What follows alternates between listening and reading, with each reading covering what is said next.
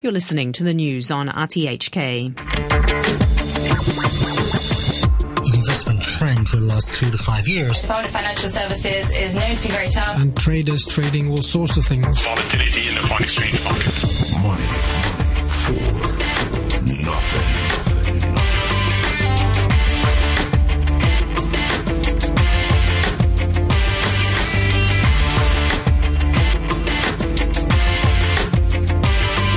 Good morning and welcome to this Thursday's edition of Money for Nothing with me, Renita Malhotra Hora. OPEC has slashed its oil production estimate for 2015. Stocks tumbled in the market's worst day since early October, and Google is the best company to work for. Today on Money for Nothing, we'll talk with Michael Hansen-Lawson of East Capital about the crash of the ruble and what this means for the Russian economy. We'll also talk with Steve Wang of the Reorient Group about China's November inflation data and implications for further monetary policy easing. Carolyn Wong of Morgan Stanley will explain about the bank's support for Operation Santa Claus, and they're hosting a special Christmas choir that will take place this evening. And with us throughout the half hour as guest host is Peter Lewis of Peter Lewis Consulting. Good morning, Peter. Good morning, Renita. Do you have a fun fact for us this Thursday? Yes, a fun fact is that now half of the world's government bonds yield less than 1%. Yikes. I don't know how much fun that actually is. Yeah. It tells you something about fact. The state of the world, I think. But maybe it's not a fun fact. No, not indeed. Or I should say indeed no. Well, volatility looks like it is back. Stocks tumbled in the market's worst day since early October. The Dow Jones Industrial Average fell 1.5% to 17,533. The S&P 500 dropped 1.6% to 2,026. And the Nasdaq Composite Index fell 1.7% to 4,684. The culprit? Oil. The price of crude plunged again after OPEC slashed its estimate of how much crude oil it will need to produce in 2015. Art Cashin of UBS says that the oil impact is beginning to spill out into other areas. I mean, obviously, part of the sell-off is Chevron and Exxon, but as you said, Goldman Sachs, among others. And the concern is particularly about the high-yield end. A lot of the small fracking companies and others are thought to have exposure there. And the ETF, the JNK, junk for the high-yield sector, took out the October, the Ebola lows today. So that shows you that people are really concerned about the financials, particularly the high-yield end. So OPEC predicts that demand for its oil would drop to 28.9 million barrels a day next year, compared with 29.4 million barrels a day in 2014. Also, the U.S. Energy Information Administration said that U.S. inventories grew by 1.5 million barrels last week. Analysts had expected a decline. The administration says that Iraq holds the wild card in crude. Here's Adam Szymanski, who runs the department. Well, there are probably a number of countries that could influence where things are going. You could look at the increase that we've seen in Libya recently, the possibility that there could be difficulties in moving crude in Iraq. You could look at the demand issue, the slowdown in the Chinese economy. The list of possible suspects in the oil price decline is very long. But it does seem that OPEC is hoping for a miracle that may not come. The report says that the U.S. will bring 1 million barrels online in 2015. Yeah, that number might slip a little bit with lower prices. It's likely to slip more if prices stay lower for longer. So the possible decline that you might see in how shale oil production is growing is real if prices stay at these levels. The country that gets the biggest headlines in this is always Saudi Arabia because they maintain spare production so they can raise production if you need it. And in the past, they've often cut production to try to balance the markets. I think the situation this time is a lot more complicated. And the idea that the Saudis alone can fix this, I think, is really wrong. The benchmark U.S. crude declined 4.5% to $60.94 a barrel. Brent crude is currently at $64.24 a barrel. Wells Capital Management's Jim Paulson says that the time to buy energy stocks is now, well before they rally. the continued weakness is just throwing off this idea of a global economic slowdown, getting worse. And what I think is interesting about the commodity market is it's mainly energy. If I look at the S&P Goldman Sachs non-energy commodity price index, it's flat year to date. It's not down, it's flat. If I look at Goldman Sachs Industrial Metals Index, it's flat year to date. In fact, the non-energy commodity price index is up in the last 30 days by about 4 or 5%. So I really think this is a one-off in energy that has more to do with the dollar than anything else. And what I noticed today, which might be the start of a beginning trend, is the dollar is peaking out for a little bit. The DXY is off the last couple days. It's now basically flat for really since it reached about that 88 level in early November.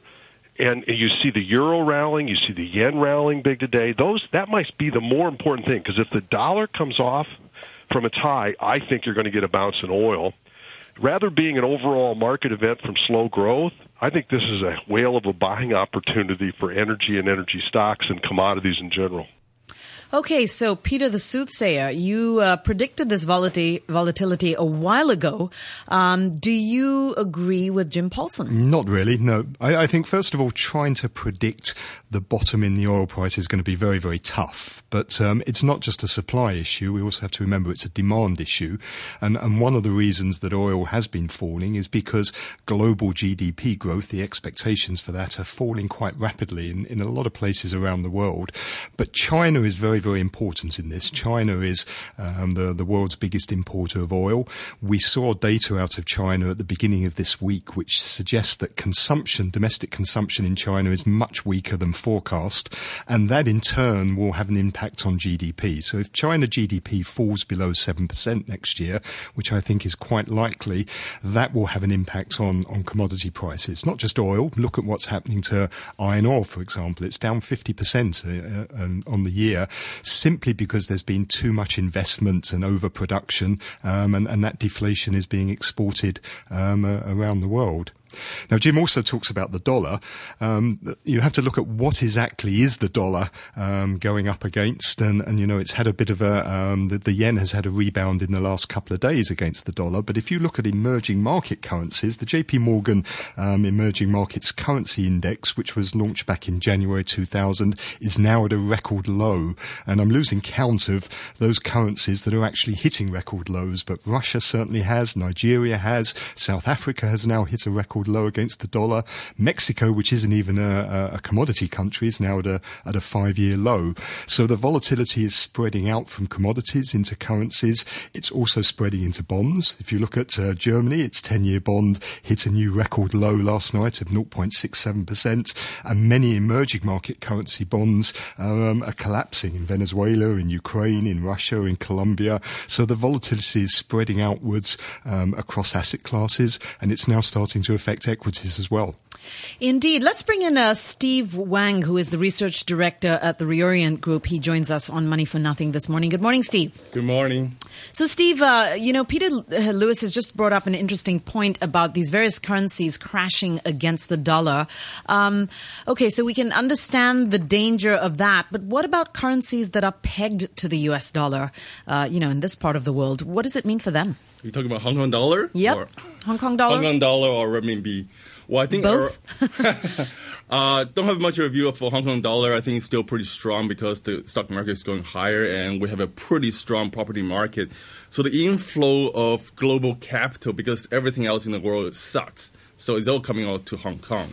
And China obviously is growing. I disagree with your Peter's view that China's GDP is growing slightly below 7%. The reason is very simple. The 5-year plan mandates China to grow at 7.0% or above during the 2010-2015 period. So there's no way they're going to allow that to slip below that. So we'll hold our breath. Peter, you want to take that? But can the PBOC and the government, even though that's that mandate, how can it impact that? I mean, are you concerned about some of the trade numbers that we saw earlier this week, which showed very sharp falls in imports and exports? That seems to suggest that despite the mandate, the central bank may not be exactly in control of what's happening in the real economy. Yeah, okay. Let me just comment a bit about the import number. Definitely the import number was a bit of a shocker, falling below 0% year-on-year growth. So we took a look in particular just the oil price. So look at the oil price growth for the previous 3 years. In fact, in real quantity, in volume terms, China is importing crude oil at the fastest pace in 3 years, up 9% year-on-year this year to date. And I think in November was about 8%, so it's not bad.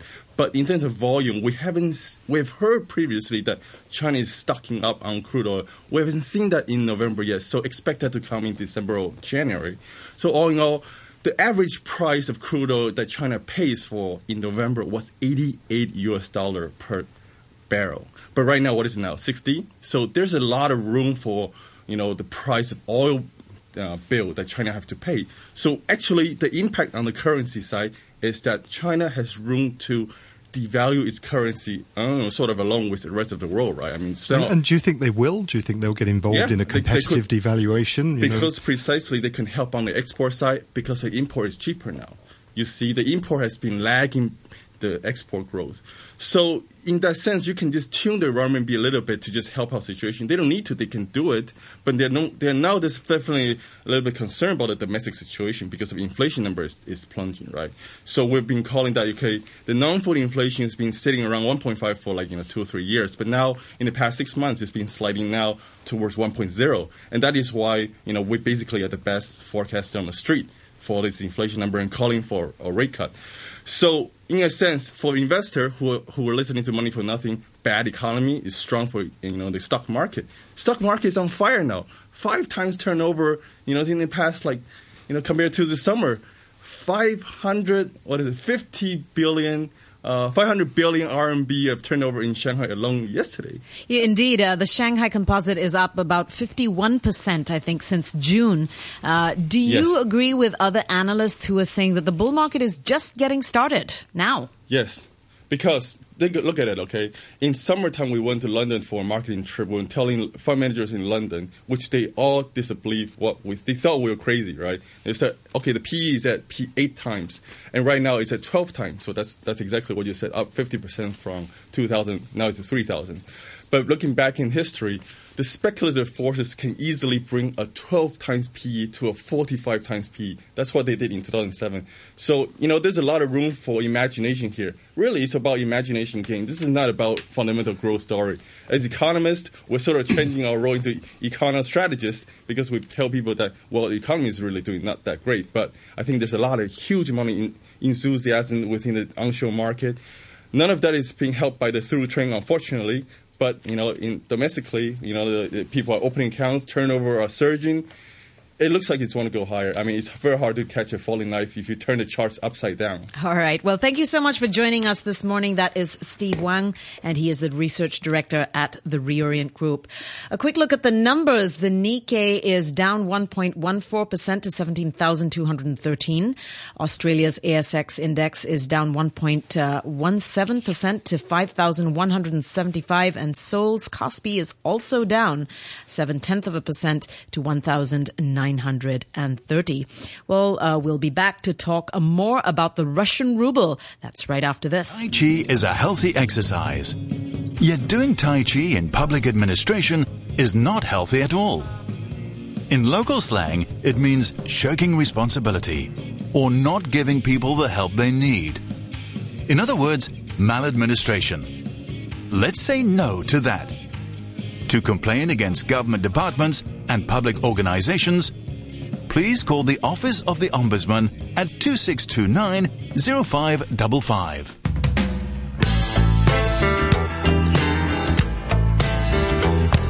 The time is 8:17 a.m. and Google is the best company to work for. Glassdoor announced its 7th annual Employees' Choice Awards, honoring the best places to work across the US and the UK. The winners were determined by people who know these companies best, their employees. Here's Glassdoor's co-founder and CEO, Rob Homan. Yeah, so it's interesting with Google. They are sort of building agile HR. The HR team is surveying the employee base very frequently and then trying to respond very rapidly to things that they need. And what's standing out this year is that as the workforce at Google has aged, employees need more support for work-life balance and, in particular, families. So Google has stepped up maternity leave, paternity leave, so on-child daycare. Yeah, in general, they've managed to make Google a place where you can both have a life and give your best to Google. And employees have responded really, really well. So switching gears, Russia's central bank is set to meet today, but it only appears to have some bad options at hand. With inflation in Russia veering towards 10%, the central bank has little choice perhaps but to raise rates maybe aggressively. Yet this can't be good for the economy. Peter, how do you think the central bank is going to play this? Well, the Russian central bank, like many emerging market central banks, are in a difficult position at the moment because as the economy goes into recession, they really would like to lower rates, but at the same time, they want to prevent capital outflows. They want to combat inflation. So to talk about Russia, we have with us Michael Hansen-Lawson, who's the CEO of East Capital Asia, a firm that specializes in investing in Russia and Eastern European markets. Good morning, Michael. Thank you for joining us. Good morning, Peter. So we've seen so far this year the Russian ruble fall almost 50%. We've seen similar falls in the Russian equity market, a market that's very dependent, an economy that's very dependent on oil. As oil falls more, can this get worse in Russia in terms of the reaction in financial markets? Well, the ruble is down 40% against the mighty dollar. The dollar-based index is also down approximately 40%. The interesting thing is that Moscow has two exchanges, dollar-based and ruble-based. The ruble-based index is up approximately 10% this year. Now, that is interesting because the largest component of that index is the oil and gas sector. Those companies have dollar income and ruble costs. They're also very important because they contribute approximately 50% to the budget. So their health is important, and they obviously contribute to a healthy current account surplus at the current time. So how does this compare to the Russian debt crisis of 1998 when we started to see the government default? Are we heading for a similar type of crisis, or is Russia in a better position now? In 1998, the Russian foreign exchange reserves were $11 million. Today, they are in excess of $400 billion, the fourth largest in the world.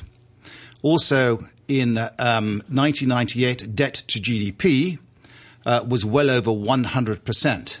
Today, it's 10%. So it is a very different position. In fact, Russia is in a very strong macroeconomic situation. Yep, so much better than 1998. But is the fall in the stock market and in the ruble, is it having an effect on the real economy? Do people in the streets, consumers, are they noticing the effects of this? Well, people in the street do notice the foreign exchange rates because they tend to be marked up on every building.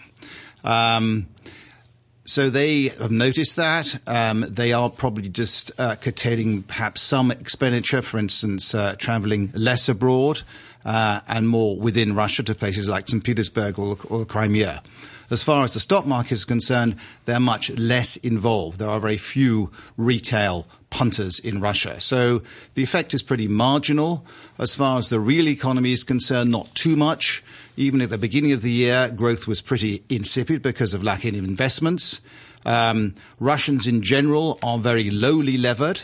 So a decrease of the ruble and possible higher rates wouldn't affect them so much. And corporates also are not too highly levered either, and mostly indebted in rubles, much less than was the case in 2008 or 98. Michael, I'd like to ask you quickly, what is the danger, perhaps, of contagion? Is there a risk that Russia's problems could filter out elsewhere?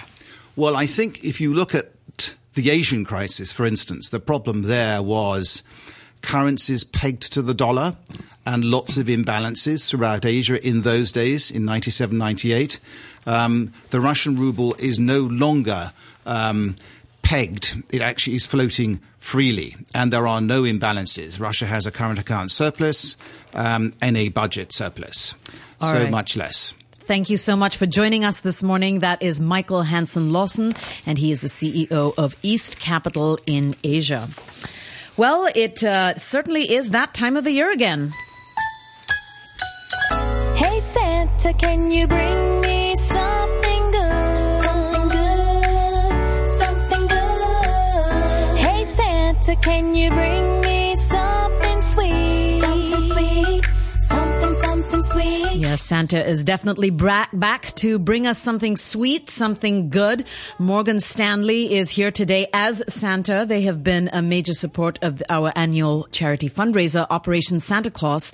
And among the calendar of events, this evening, the investment bank will host a Christmas choir performance at the ICC. The event will be held on Level 8 from 5:30 to 6:15 p.m. Joining us now to talk about this is Carolyn Wong. She is the head of Community Affairs, Asia Pacific at Morgan Stanley. Good morning, Caroline. Good morning, Renita. So tell us a little bit more about this evening's event. It's one of the most exciting that I know of in all of the various Operation Santa Claus events. Well, thanks for that, Renita. We are very excited about it. This evening is our annual Directors Choir, where the managing directors and business heads gather and sing Christmas carols in public in support of Operation Santa Claus and our core charity partner, the Rainbow Project, who is also one of Operation Santa Claus's 2014 beneficiaries. And how does this actually work as a fundraiser? So basically, employees spend, it's normally 1 week, but we've actually condensed it into 2 very intense days this year. 2 days of pledging for their managing directors and business heads to sing in the choir. So those directors who receive pledges of 3,000 Hong Kong and more are required to sing in the choir. Oh, I see. So it's not a set group of people who would sing it. So it's almost like voting them up. That's correct. I see. So, what's the idea behind this? Is the idea that they are good singers, or is it, sort of to embarrass them and have a good laugh? Well, truthfully, probably a little bit of both. This is our 12th year doing the choir, so I'd have to say probably when we started 12 years ago, it was probably the latter of, kind of forcing, people's bosses to get up on stage in public and sing. But after 12 years, people are used to it and very much look forward to it. In fact, it's a very important part of the culture and the spirit of the holidays at Morgan Stanley in Hong Kong. And Peter, what do you think about this? Would you sing? I don't think I'd sing. I don't think you'd want me to sing, but I think it's a great idea. I think that's the point, though. That's what Carolyn's trying to say, is that people are voting for their bosses to sing, yes. Whether they want them to or not. I wonder what other sort of events do you hold in order to support this? Well, last week we also held a charity bake auction with proceeds also going towards now that's OSC. more up my street. I'll come and bake for you. And singing. oh well, that's great. We welcome that. We had 21 bakers across the firm. From senior people such as our co-CEO for Asia Pacific and CEO for China, right through to employees across divisions baking these very creative holiday-themed confections that were then auctioned off every day for charity. And we were very happy with the amount we raised from that. And actually, I have a question there. So you said that you'd welcome that, meaning you actually do invite bakers and baked goods eaters from the outside to join? Well, no, actually, that would be a kind of a special, request for you, Special Peter. for But Peter. no, it really is across the firm and the employees in the Hong Kong office. And it's a way that we can engage everybody, both from, people who have an interest in baking right through to people who love to bid. Yeah, Peter's all smiles here, unfortunately. I'm well known for my love of cakes and pastries. With the Directors Choir tonight, is this something now that they've been rehearsing for the last week or 2 weeks, or, once they've pledged? How does that work? Well, I'm glad you brought that up, because actually tonight we are doing something a little bit different. So in addition to the choir singing, carols as a group, we've also introduced a new element, which is a sing-off, where the major teams at Morgan Stanley and Hong Kong have chosen their own Christmas-themed songs to sing, so their own rendition, and the winners will be determined by audience applause. So the stakes are a little bit high tonight. My goodness. I mean, how much fun would that be to be a part of that? Well, the good news is that Radio 3 and 4's big boss, Hugh Chiverton, is going to be there, and he has promised to get some audio that we can play back tomorrow morning on this show, perhaps with an announcement of how much you actually raised. So thank you so much for joining us today, Caroline. I hope you raise a lot of money with the Directors Choir. It certainly sounds like a lot of fun. Thanks for joining us. That's Carolyn Wong. She is the head of Community Affairs, Asia Pacific at Morgan Stanley. Well, with just a minute or so to wrap up, Peter, tell us what we should have our eyes on at the end of this financial week. 3 things to watch. Keep watching the oil price. It's getting perilously close to $60. Will it slip into the 50s? We also get another peek at the state of the China economy with some retail sales numbers tomorrow. And also keep looking at these high yield credit spreads, the junk bond markets, and how they compare to government bonds, because that's a sign of contagion spreading around the world. There we go. That's everybody's favorite topic, is the spreads and the contagion. Okay, a quick look at the numbers before we wrap up. The Nikkei is currently down 1.86% to 17,088. Australia's ASX index down 48 points to 5,188, and Seoul's Kospi down 15 points to 1,929. In currencies, €1 will buy you 1.24 US dollars. The US dollar is currently trading at 117 yen, and the pound sterling is worth 12 Hong Kong dollars and 20 cents. Brent crude oil at $64.24, and gold is at $1,231 per ounce. Thank you so much for joining us this morning, Peter. That is Peter Lewis of Peter Lewis Consulting, and thank you for all of your great contributions to Money for Nothing's Facebook page. If anyone would like to ask Peter any questions, or if there are certain topics you'd like him to raise on the show, please do comment on our Facebook page, which is Money for Nothing at RTHK Radio 3. And here we are at the end of the show. I am Renita Malhotra Hora wrapping up. Let's take a quick look at the weather forecast for today. It'll be cloudy with 1 or 2 rain patches in the morning and at night. The temperatures will linger around 18 degrees during the day. Currently, it is 19 degrees Celsius and the relative humidity is 69%. Time for the half-hour news summary with Samantha Butler. Pro-democracy protesters have been holding a rally in Admiralty ahead of this morning's police operation to remove them from the streets. Over 10,000 protesters came out onto the streets overnight. Some packed up tents and left, but thousands remain. Student groups urged demonstrators to stay until they're arrested. They were told to bring equipment to protect themselves, but nothing to attack police with. Here's Federation of Students leader Alex Chow. Although the government or the police, they might use different furious action towards the protesters, we will still resist till the last moment. It's not simply for us to be arrested, but to demonstrate that as long as the government stick to the decision made by the central government in late August, the Hong Kong society in general, they will adopt an approach of civil disobedience, resisting the government. Executive Councillor and DAB lawmaker Starry Lee says she hopes every stakeholder will engage in the second round of consultations that the government holds on political reform. She told RTHK this morning the government realised today's clearance wasn't the end of Hong Kong's journey for universal suffrage. She acknowledged it would be a difficult task for the government to achieve consensus in society over political reform.